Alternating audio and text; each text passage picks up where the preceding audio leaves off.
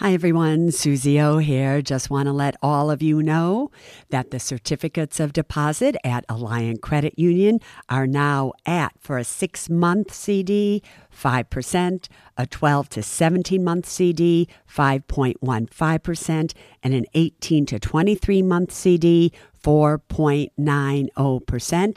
And for those amounts of $75,000 or more, just add on 0.5% to those rates. Go to myalliant, ALLIANT.com and check it out.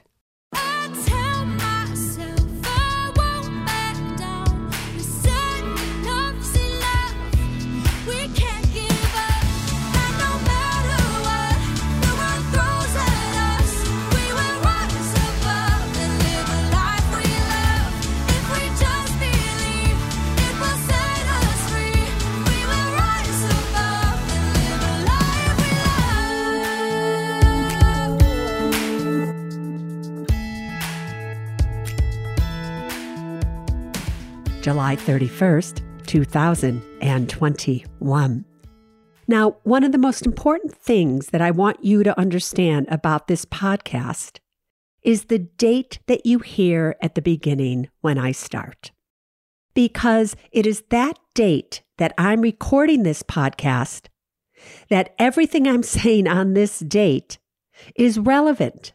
And it may not be relevant 5 months from now or a year from now, so you have to pay attention to the date. Because many of you download podcasts, and maybe you won't get to this podcast for another 6 months or so.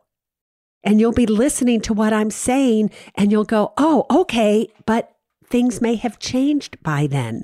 Please remember, everybody, we live in an economy and at a time when things rapidly change.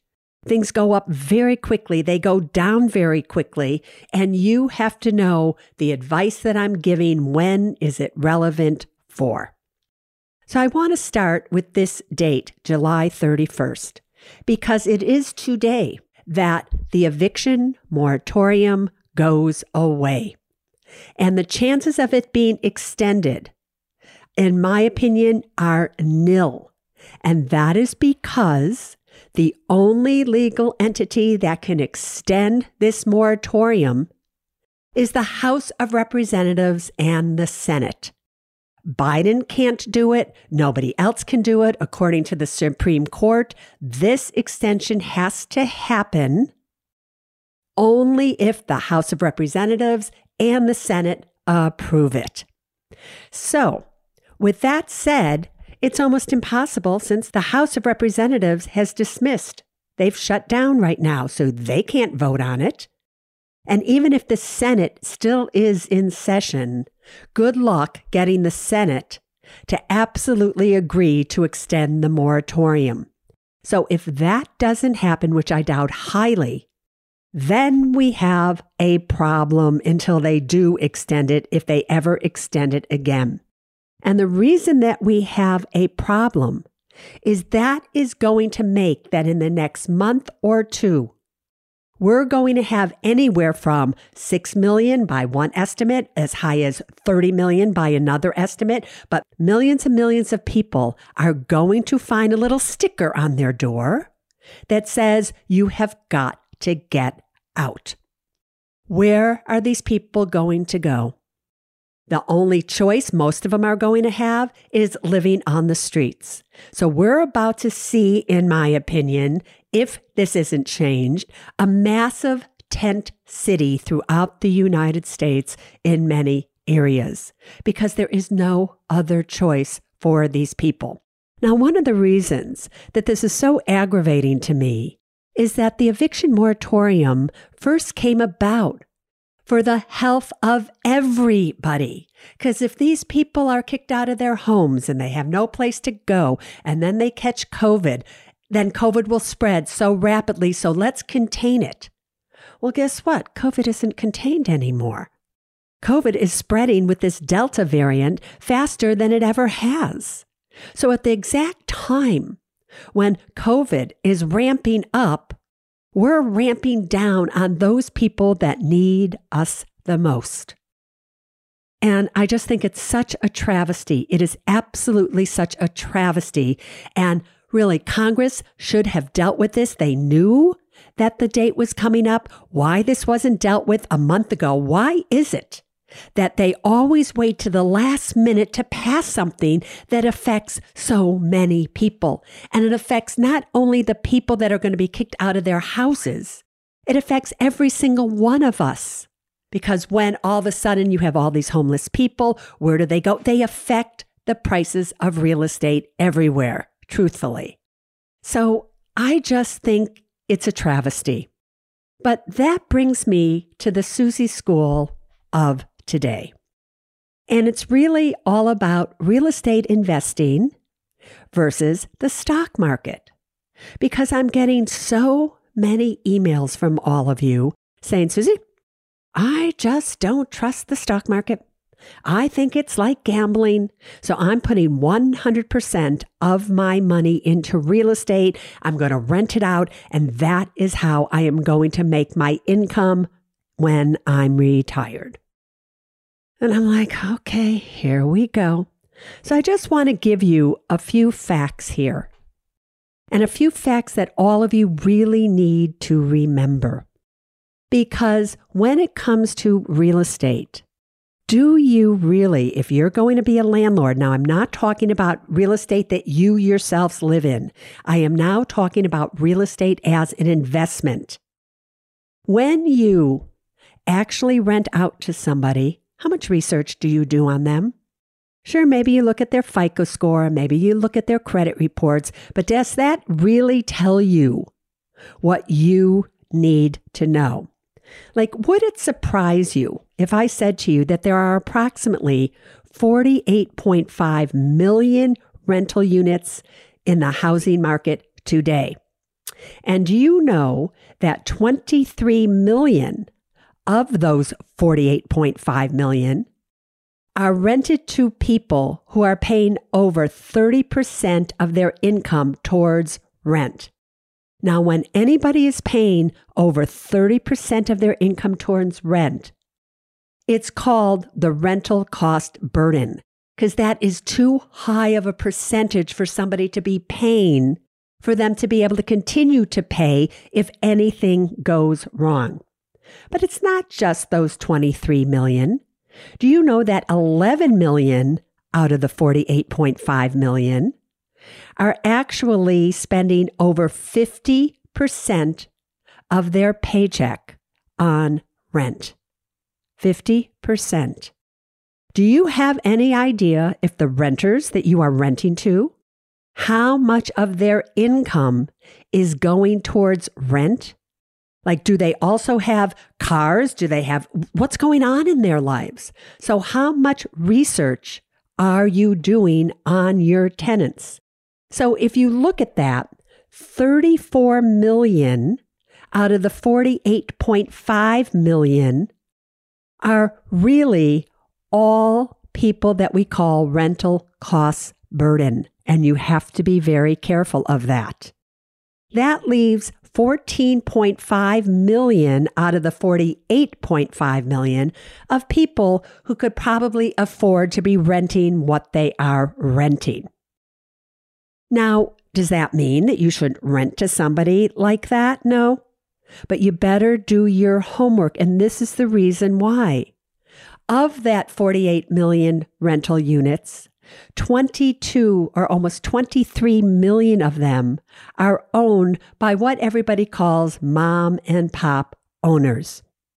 So it's people possibly like you, like not big corporations, not companies that buy it and they sell it and they do all these things, just ordinary, everyday people that want some extra income. But what's so sad about that is that more than half of those people don't have any access to a line of credit. So when their renters cannot pay them the rent, they can't make their mortgage payments most likely. And then we have real estate in those areas start to tumble down.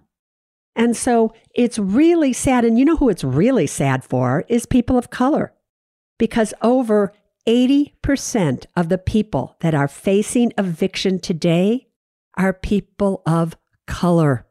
And nobody out there, none of our politicians, we're dealing with this. We're thinking, oh my God, what are we going to do? So the reason that that's important is that when you make a real estate investment, what kind of research are you really doing?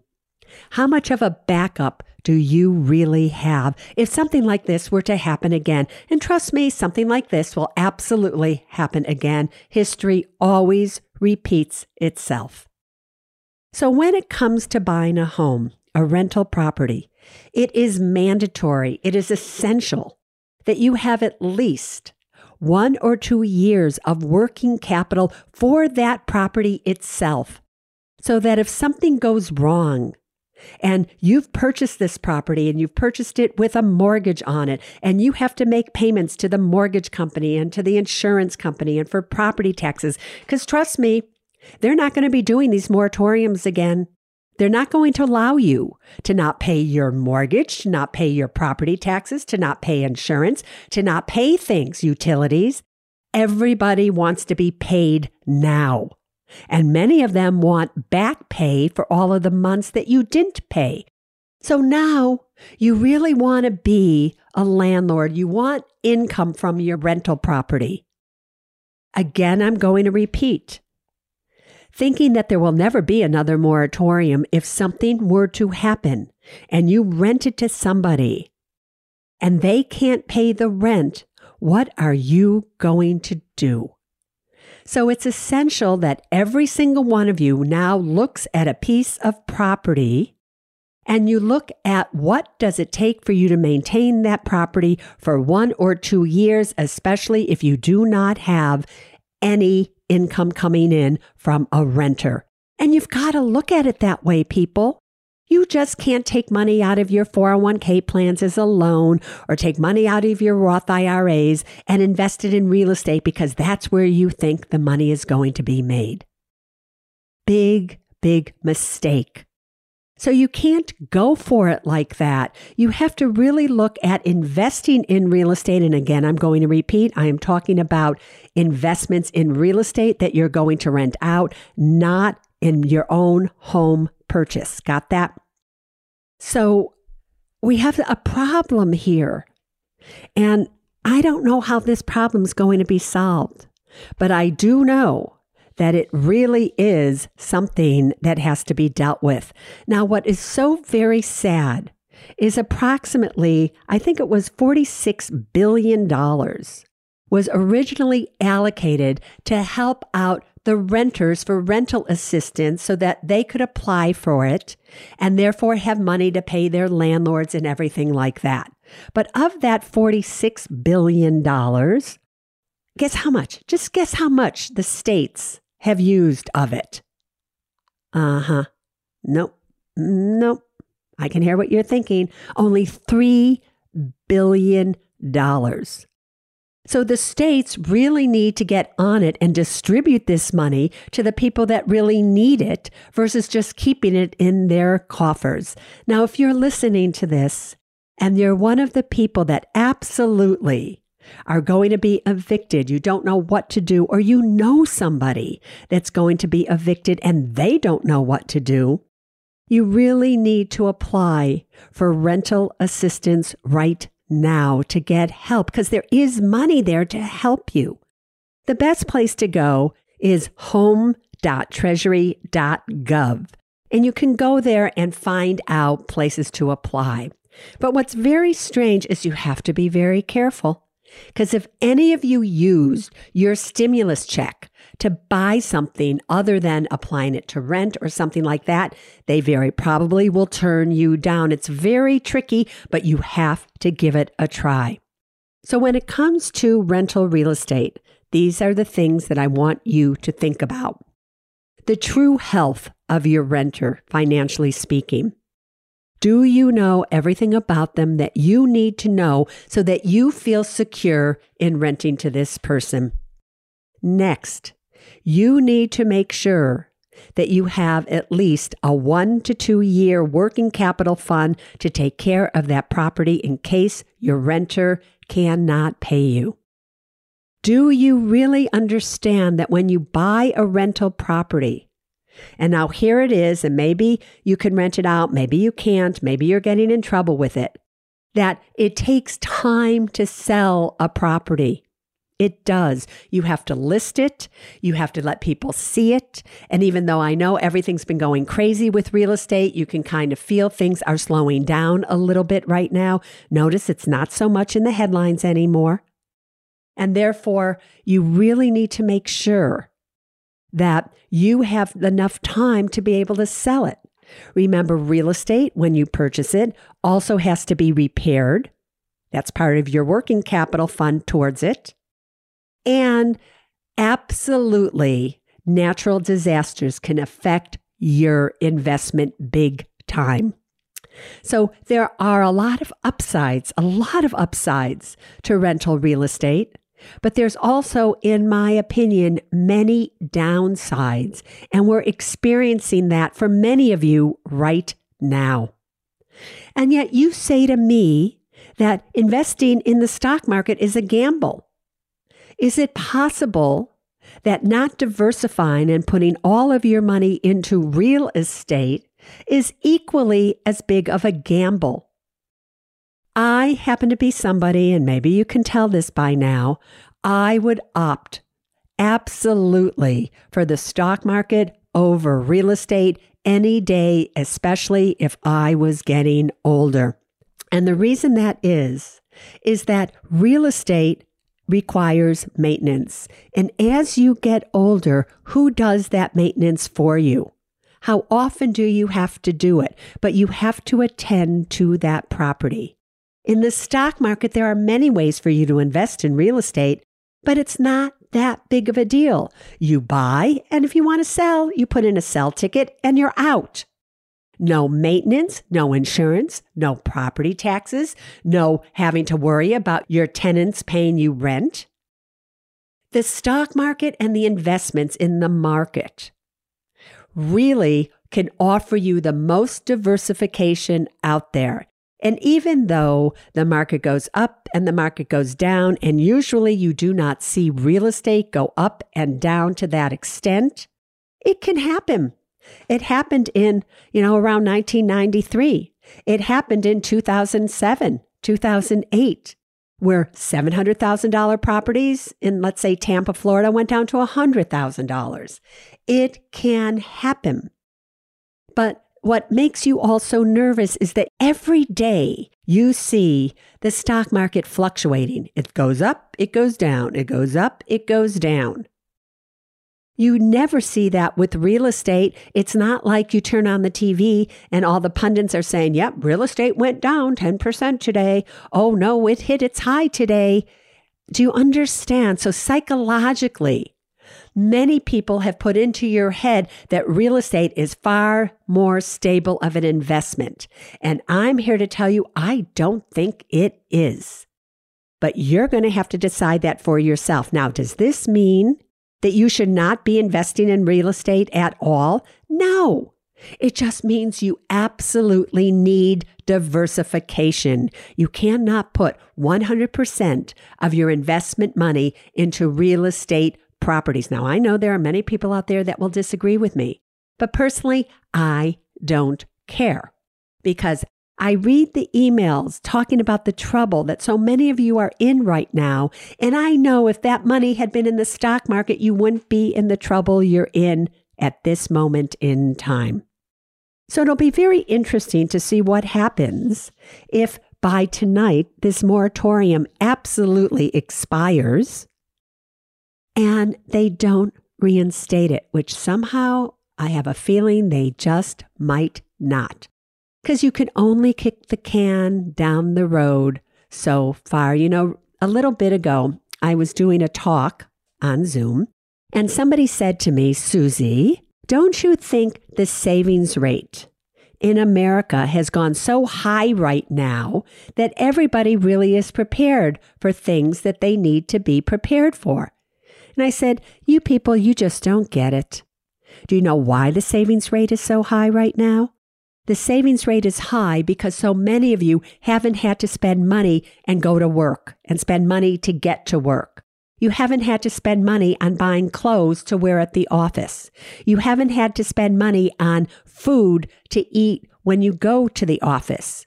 You haven't had to pay your student loan, your rent, your mortgage, your utility bills.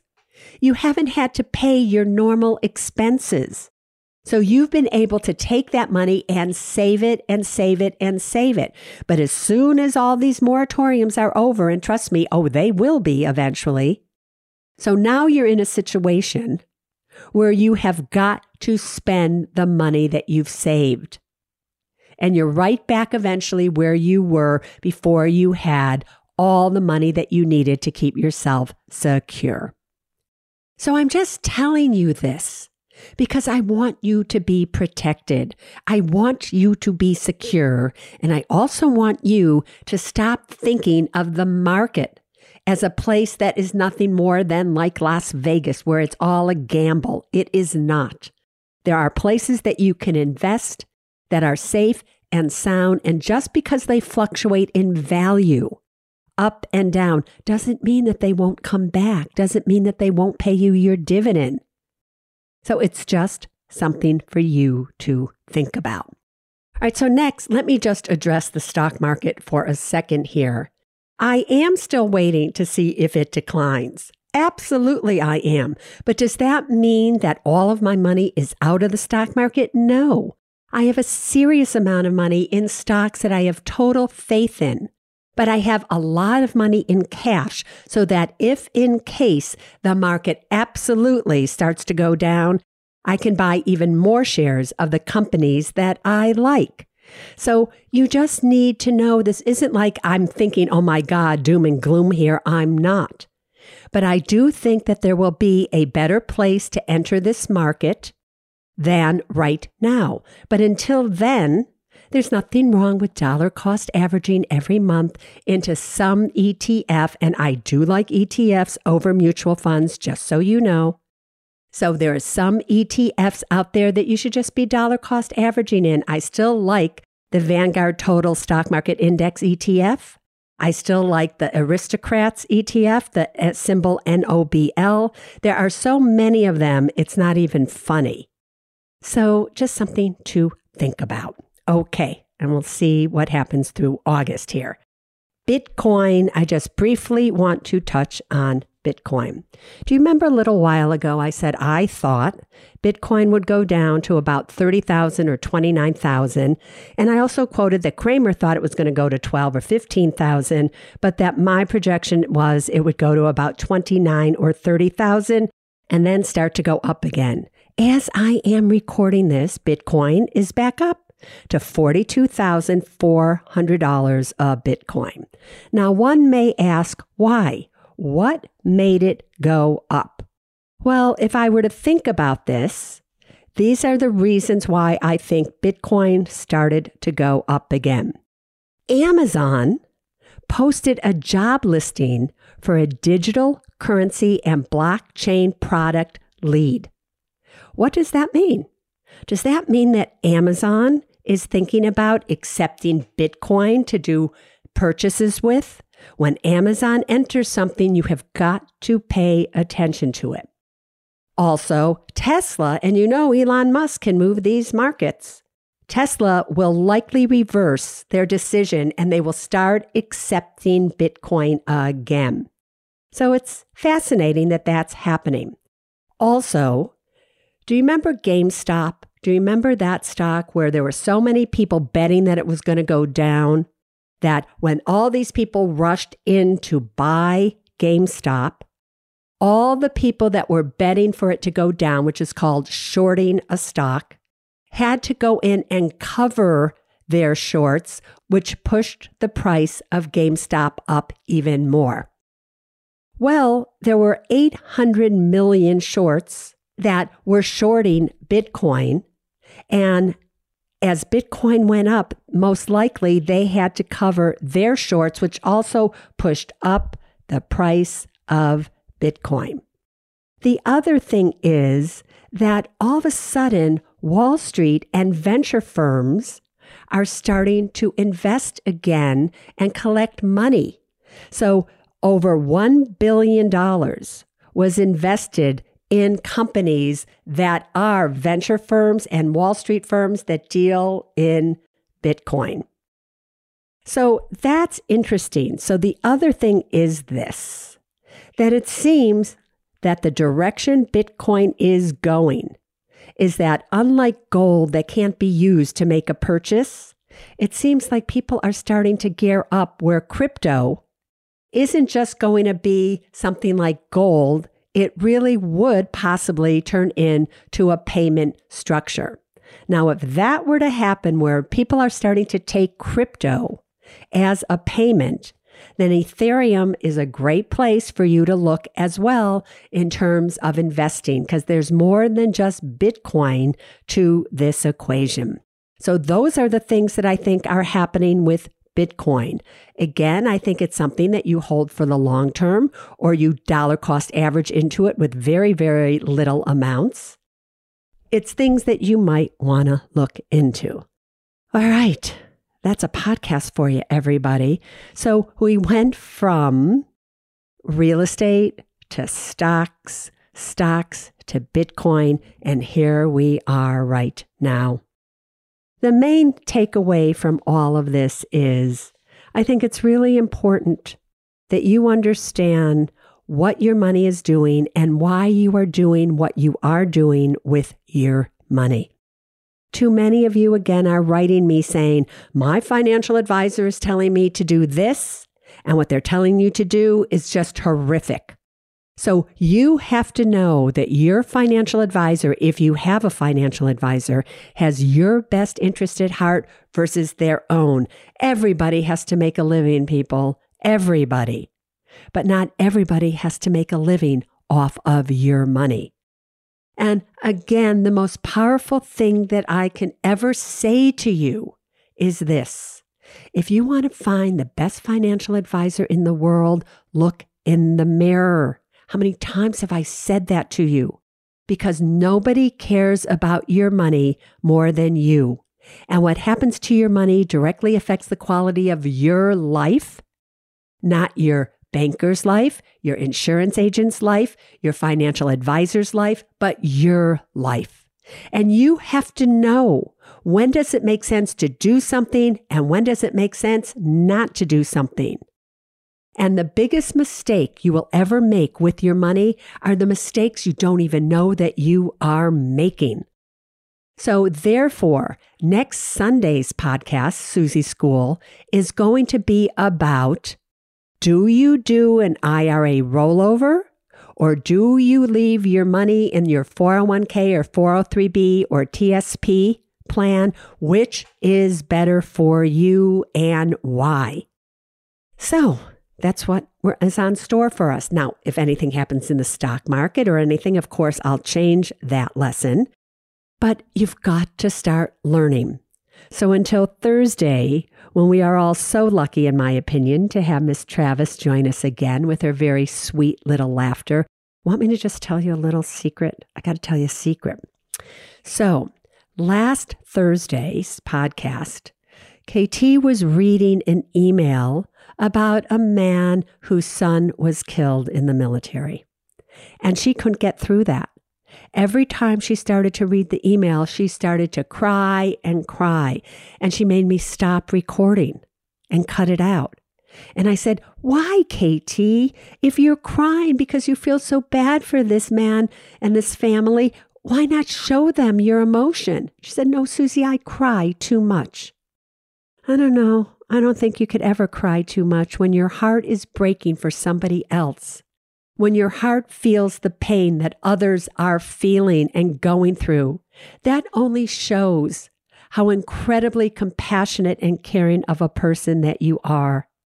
If there was ever a time for all of us to have our hearts breaking for all of these people that are about to be evicted, now is the time.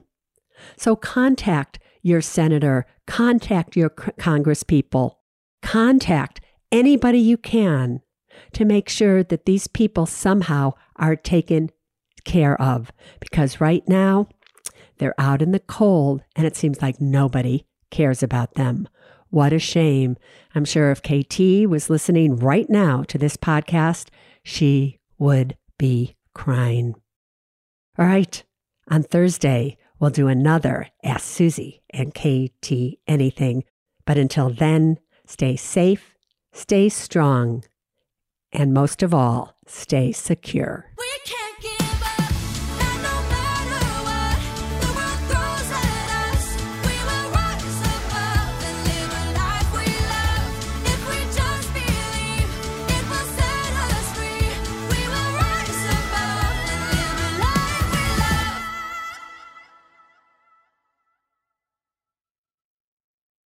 Neither Susie Orman Media nor Susie Orman is acting as a certified financial planner, advisor, a certified financial analyst, an economist, CPA, accountant, or lawyer. Neither Susie Orman Media nor Susie Orman make any recommendations as to any specific securities or investments. All content contained in this podcast is for informational and general purposes only and does not constitute financial accounting or legal advice. You should consult your own tax, legal, and financial advisors regarding your particular situation. Neither Susie Orman Media nor Susie Orman accepts any responsibility for any losses which may arise from accessing or reliance on information in this podcast. And to the fullest extent permitted by law, we exclude all liability for loss, damages, direct or indirect, arising from the use of this information. The must-have documents discussed in this podcast are legal documents created by a lawyer and distributed by Hay House.